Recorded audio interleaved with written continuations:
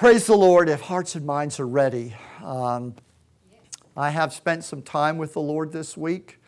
I always do, and I lock myself away on Saturdays and just get prepped. And really the process is I think I get so full of stuff that I feel like the Lord's put in me that the Saturday's just basically a process of the Lord kind of cutting about 80% of it away. And saying, don't say that, don't do that, and just whittling me down. But that's good because we don't want anybody glorified but Jesus Christ. We're hungry for the Lord. Beauty for ashes. Jesus said in Isaiah 61, 1 through 3, "The Spirit of the Lord is upon me because the Lord has anointed me to bring good news to the poor. He has sent me to bind up the brokenhearted, to proclaim liberty to the captives, and the opening of the prison to those who are bound, to proclaim the year of the Lord's favor and the day of the vengeance of our God, to comfort all who mourn, to grant to those who mourn in Zion, to give them beauty for ashes, the oil of joy for mourning, the garment of praise for the spirit of heaviness, that they may be called trees of righteousness, the Lord's planting, so that He may be glorified." My prayer this morning for our church is this: Lord, for our lack of amenities, give us the flow of your abundant Spirit. Yes. For our shortage of resources, grant us the prosperity of your presence. Break open the seal upon our services and make them a spigot for the Holy Spirit. Transform our worship from formality to flowing. Upgrade our ministry, Lord, from explaining Jesus to presenting Jesus. Change our coming to church into a gathering unto you. Transform it from a facility to a fountain. Yes. And make this church your own. Amen. For Lord, your church is the fountain of the Holy Spirit. Amen. Ezekiel foresaw the stream of God's Spirit like a mighty river of life that flowed out into the world from within the church. And he saw it saying, "Everything will live where the river flows. And they will bear fruit every month because their water source flows from the sanctuary." Ezekiel 47. The prophet Joel also foresaw us and said, "In that day, water will fill the dry riverbeds." Oh, don't you want the dry riverbeds of your life to fill with the Lord's river? "And a fountain will burst forth from the Lord's temple, watering the dry valley." In Joel chapter 3, don't we long to see the dry valley rush with the Lord's presence? The Bible says that fountain will burst forth from the Lord's temple. And who is the temple of the Lord? The temple of the Lord is here upon the earth. Jesus said, "Your body is the temple of the Holy Spirit. The kingdom of God is within you." Why, Jesus himself even prophesied about us, saying, "Whoever believes in me, as the scripture has said, out of his heart will flow rivers of living water." Yes. Praise the Lord. Folks, the two prime objectives of Christ's church are the filling up and the flowing out of the Holy Spirit. Lord, our prayer is make us the facility of filling and flowing. Can we distill down to that one mission, that two-sided coin, that twofold mission? Our purpose for gathering every Sunday, when we gather together, wherever we gather. Can we distill down the purpose, putting everything else aside, to that one purpose so that when we gather together, Lord, let these two things take place. Let these two things happen, filling up and flowing out. Amen. Filling up and flowing out. Yes. Make us the facility of filling and flowing. For what is church if it's not God's fountain? What is it? Whether Faith Christian Church, or whether the Assemblies of God, or the Catholic Church, or the Lutheran, or an independent church, the Pentecostal or the fundamentalist. It doesn't matter what the brand. What is church if it's not the fountain of God? Right. If it's not the fountain where the Holy Spirit is flowing, if people can't come and be filled and then flow and go out and flow, what is church? No matter how elaborate, no matter how wealthy, no matter how prosperous in resources, no matter how refined in its functions and ability to identify human needs, lifting up humanity, lessening the load, lightening the burden, what is it ultimately? How will heaven score the church? How will we, when we are hung in the scales, weigh out if it's not filling and flowing that takes place when we gather? I really wish we could do some of those other things. I wish we had the facilities and the money to put on those things, to offer those things, to do those things. Those are awesome things. They're wonderful things. And let's make no mistake about it, the world is crying out, give us more of that stuff. Have you noticed the world wants stuff? And it's not because they're selfish, it's because they're needy. They're needy. But when Jesus came, He targeted that one objective.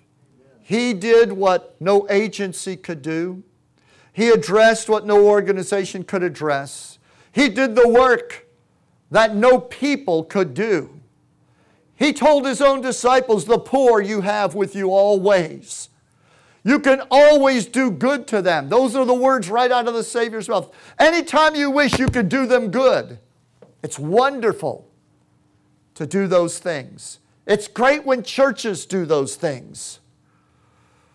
But sometimes our peripheral growth and development as we prosper, and we fan out into all of those different functions, and we tell ourselves we are showing the gospel through our love. And of course that probably is true. But the fact is, when we gather together, when we are what the Bible calls the church, when we are doing church, when we are being church, there is a two-sided function that should be happening. And if that's not happening, then none of the rest, all piled up together and weighed out, can make up for the lack and the loss. We're just a religious institution if people aren't being filled and overflowing with the Holy Spirit. Yes. It wasn't Peter and James and John, it wasn't the apostles that had the idea to hang out in the upper room 50 days after Jesus came out of the tomb and pray together and get in unity and wait and be baptized and filled with the Holy Spirit. Whose idea was that? Oh man, we got some theologians here this morning. Glory to God. Y'all are sharp. It was Jesus' idea. Jesus' idea. When Jesus had a say-so, I don't know that He has a say-so in church anymore. Some churches He does, some He doesn't. Sometimes He does around here, and sometimes He doesn't. That's the sad truth. But the happy part of it is He could have a say-so every time we get together. Yes. Can you say amen? Yes. Hallelujah. You know, the Lord is not petulant. He doesn't throw temper tantrums. He doesn't get angry. He doesn't hold his breath and walk away and say, well, I was in the service with you guys this morning, but you had me bound and gagged. I couldn't talk, couldn't touch anybody, couldn't heal anybody, couldn't deliver anybody. You guys don't even believe in demons anymore. I couldn't raise the dead. I couldn't do anything. I just had to sit there like a picture on the wall while you sang about me and danced around me and then preached about me. But he's not petulant. He doesn't throw himself on the floor and have a tantrum. He doesn't say, you know, I've had it with y'all. I'm not coming back next week. He is long-suffering. It is His love, it is His grace, it is His will that time and time again will never stop urging us into His presence. He will never stop pulling us into His presence. While we have breath, while we are in this world, He will never stop calling out to us. And I think sometimes we take for granted that the Lord is long-suffering. We almost fall into this pattern. It's like a game. Well, the Lord's dealing with me and I know I'm not really giving my all. And we play that right up until the day we die.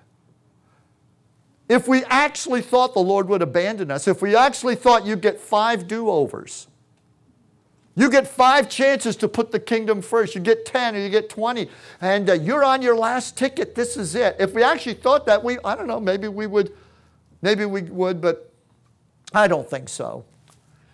It is the grace of God. It is His love for us that draws us. In fact, the Bible says it is the goodness of God that leads us to turn around, to change our mind to what the Bible calls repent. And this morning I feel like the church is standing on the edge of a repentance, trying to make up its mind, trying to decide, are we going to come in, bring this ship into dry dock, and hoist this thing up and give it an overhaul and change what we do so that we can serve and facilitate the filling and the flowing, so that we can get back to Pentecost, so that we can get back to receiving the Holy Spirit. Do you have a need? Is there a lack of funds? Is the parking lot caving in? Is there a lack of space? Is there an overflowing need? I have an answer. Yes. I have an answer. Get more of the Holy Spirit. Yes. I have an answer. Receive more of the anointing. God has a simple fix-all answer to everything. More of Jesus. More of Jesus. He knows how to take. In fact, I think sometimes we are in need. God strings us along so that we'll take that hunger and we'll aim it at Him. And we'll thirst for Him and hunger for Him. And then on the other side of the ditch on the other side of the road, where we're so affluent, so overflowing, some of us are blessed and privileged to go home. We basically, what we call a need is we don't get to take that 3rd vacation this year. And things are a little tight. Won't be able to buy that new car for our graduating 17-year-old. But for the most part, there's some of us that are really prosperous. We live a pretty prosperous life. So in the ditch on the other side of the road where we live in abundance, I think sometimes God is pulling on us to see in that midnight hour when your soul is being pricked and in your heart, for all that I have, something's not right. Something's missing. Why am I still hungry? Why do I still feel like, even though I'm a Christian, I go to church every week, I have a Bible, I pray, I read, but something, I feel like Jesus really isn't Lord in my life. Those nagging things. The Lord's faithful. He just keeps on pulling, keeps on pulling. But one day we have to wake up and we have to jump in and say, that's it. I am making the plunge. I am opening the door. He's been knocking. I'm just going to open and let the Master come in and take control of my life. Let me see the hands, and I am going to ask a show of hands. Let me see the hands of anybody this morning who could say, I feel like in one way or another, I am at that point in my life where I'm tired of hearing the Holy Spirit knocking on the door.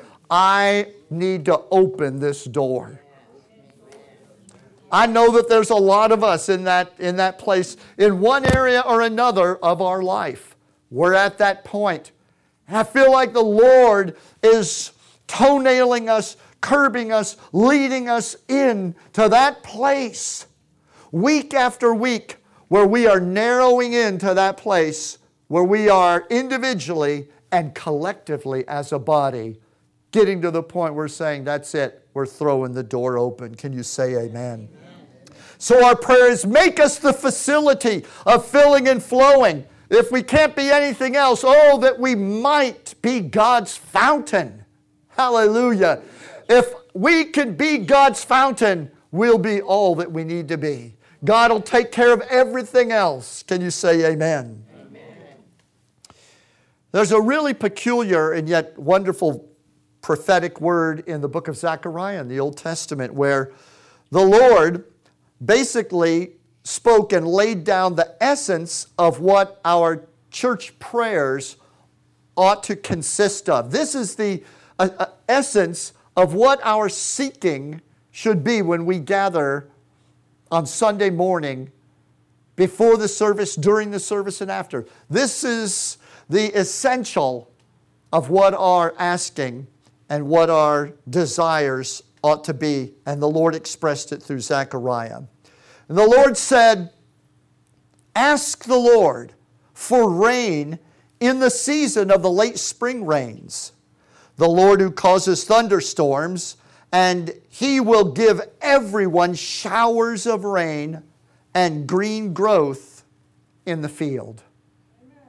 Now, I fell into fascination with that verse decades ago because I noticed that the Lord said, in the time of the spring rain, ask for rain. Well, in the human way of thinking, it's usually during the drought. In Florida, we have droughts in the winter time. The winter is very dry. And everything's on fire, like out in California. A couple of years ago, we had wildfires, burned up a lot of the state. It just seems to happen. I would think we tend to say, during the time of the drought, when it's dry, ask for rain. But that's not what the Lord said. The Lord said, in the season of rain, ask the Lord for rain. And He will pour out on everyone, specifically said everyone, showers of rain, and green growth will occur in their fields. And I fell in love with that verse because I realized that God was revealing the cooperation between the Holy Spirit and God's providential will and us and our desire. And the Lord says, when you know it's time to rain, don't stand there with your hands in your pocket saying, all right, I'm waiting, let it happen. I know it's springtime, it's going to rain. I'm not going to bother praying for rain in springtime because I know it's spring and it rains.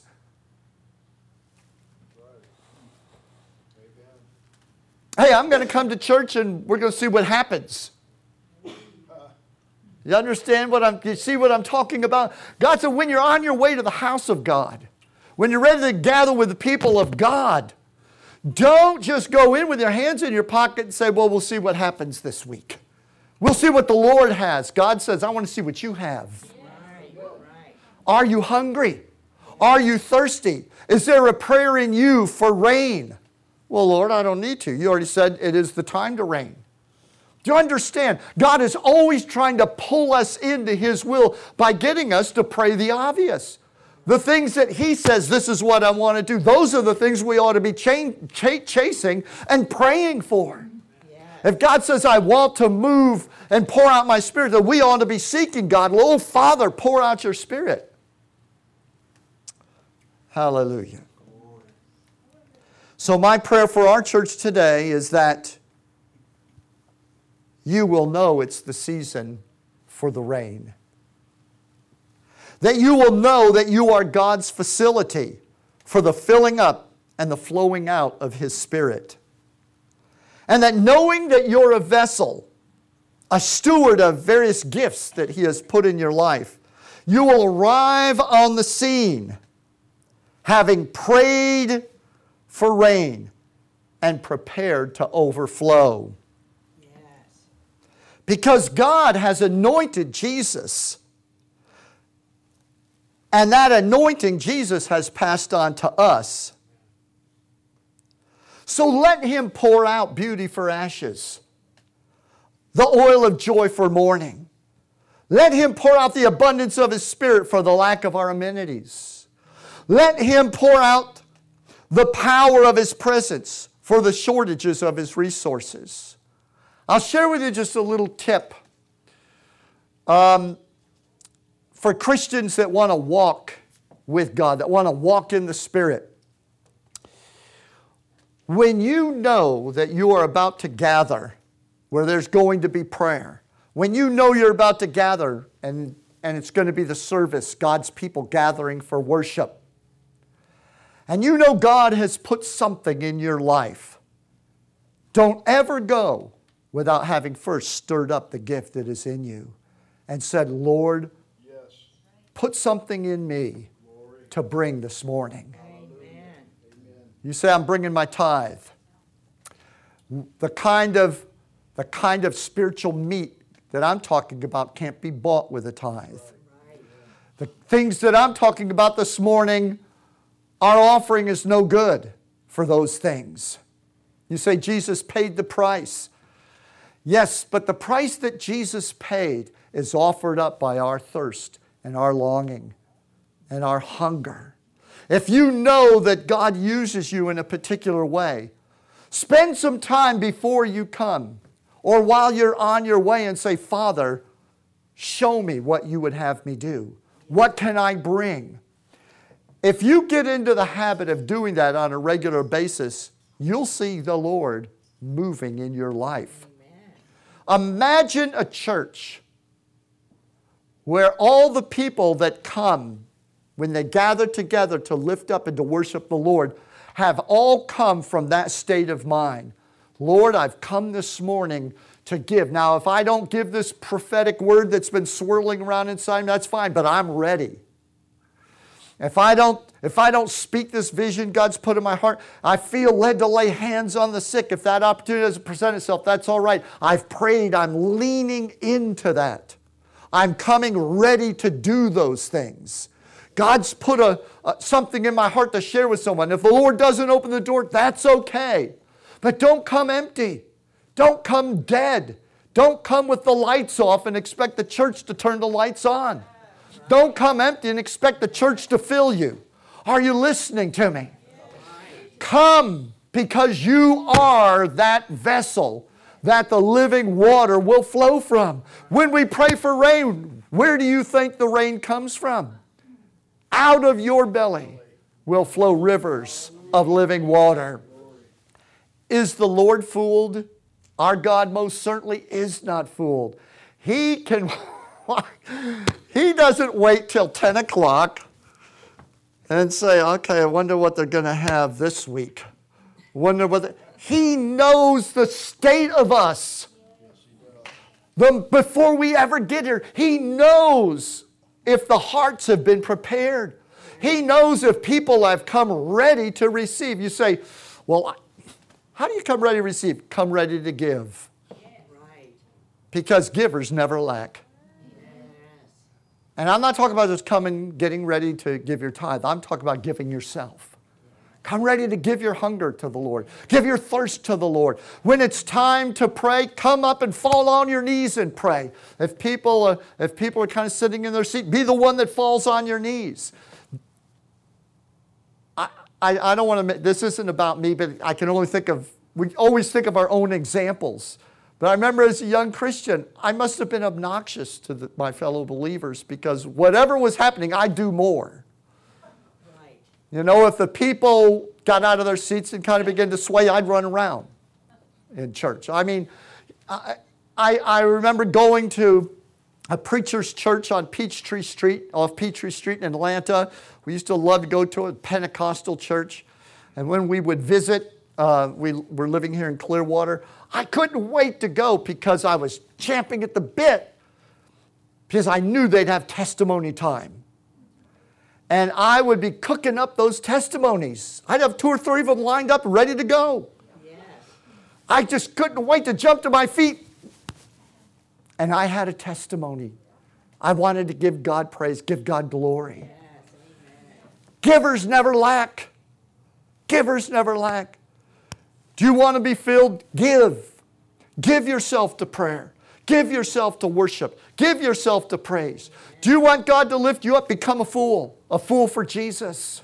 Humble yourself, the Bible says, under the mighty hand of God, and He will lift and exalt you in due time. Oh, that we would become a church of fools. Oh, that we would become a body of people who care for one thing and it's overwhelming everything else. They are thirsty for God and thirsty for His anointing. Amen. There's nothing quite as beautiful than to see dignified people getting undignified, calling out on the name of the Lord. Tears flowing at the altars. It breaks my heart that we don't have altar rails. We used to have altar rails back in I would say my day, but honey, this is my day. Hallelujah. But that's all right. Don't let it stop you. Hallelujah. I remember we used to have to step over the bodies to come up for prayer. And I used to love it when unsaved people would come in and look. And they'd sit close to the door. They'd keep one eye open on that door to make sure it wasn't locked up. There'd be bodies laying around. And but you know what happened? Because real stuff was happening. People were really actually getting saved. People were getting healed. People were getting set free. So, those people that would come in like this, within 2 or 3 weeks or a month or so, they were up there and their friends were coming through the doors. This is how it works, people. It's called filling and flowing. Yes. Filling and flowing. Oh, hallelujah. Hallelujah. Our altar call this morning is so simple. It's time to make this facility a fountain. It's time to transform us from formality to flowing. So let's open the spigot of our own hearts and mouths and let the Holy Spirit overflow. How many of you feel like that's all right with me? That's all right with me. Amen. Praise the Lord. What if the Lord embarrasses you? Hallelujah. Helen said it wouldn't be the first time. Praise the Lord. Do you think everyone's going to go out to lunch and go, "Did you see Helen? Used up a whole box of Kleenex. On her face, rolling around there on the floor, crying out to Jesus." I mean, this is just getting embarrassing. I think I'm going to have to find another church. If hearts are breaking before the Lord, if God is you don't know what people are going through. You don't know what happens when they go back home. And that struggle that's ripping their family apart all of a sudden begins to turn around. Because some mother or some father was crying out to God for deliverance and didn't care what people thought. It's called filling and flowing. They get filled and they go home and flow. Let the anointing flow. Can you say amen? Amen. Glory to God. I leave you with this and then we're going to pray. David said, "Oh, taste and see that the Lord is good." Stand with me this morning.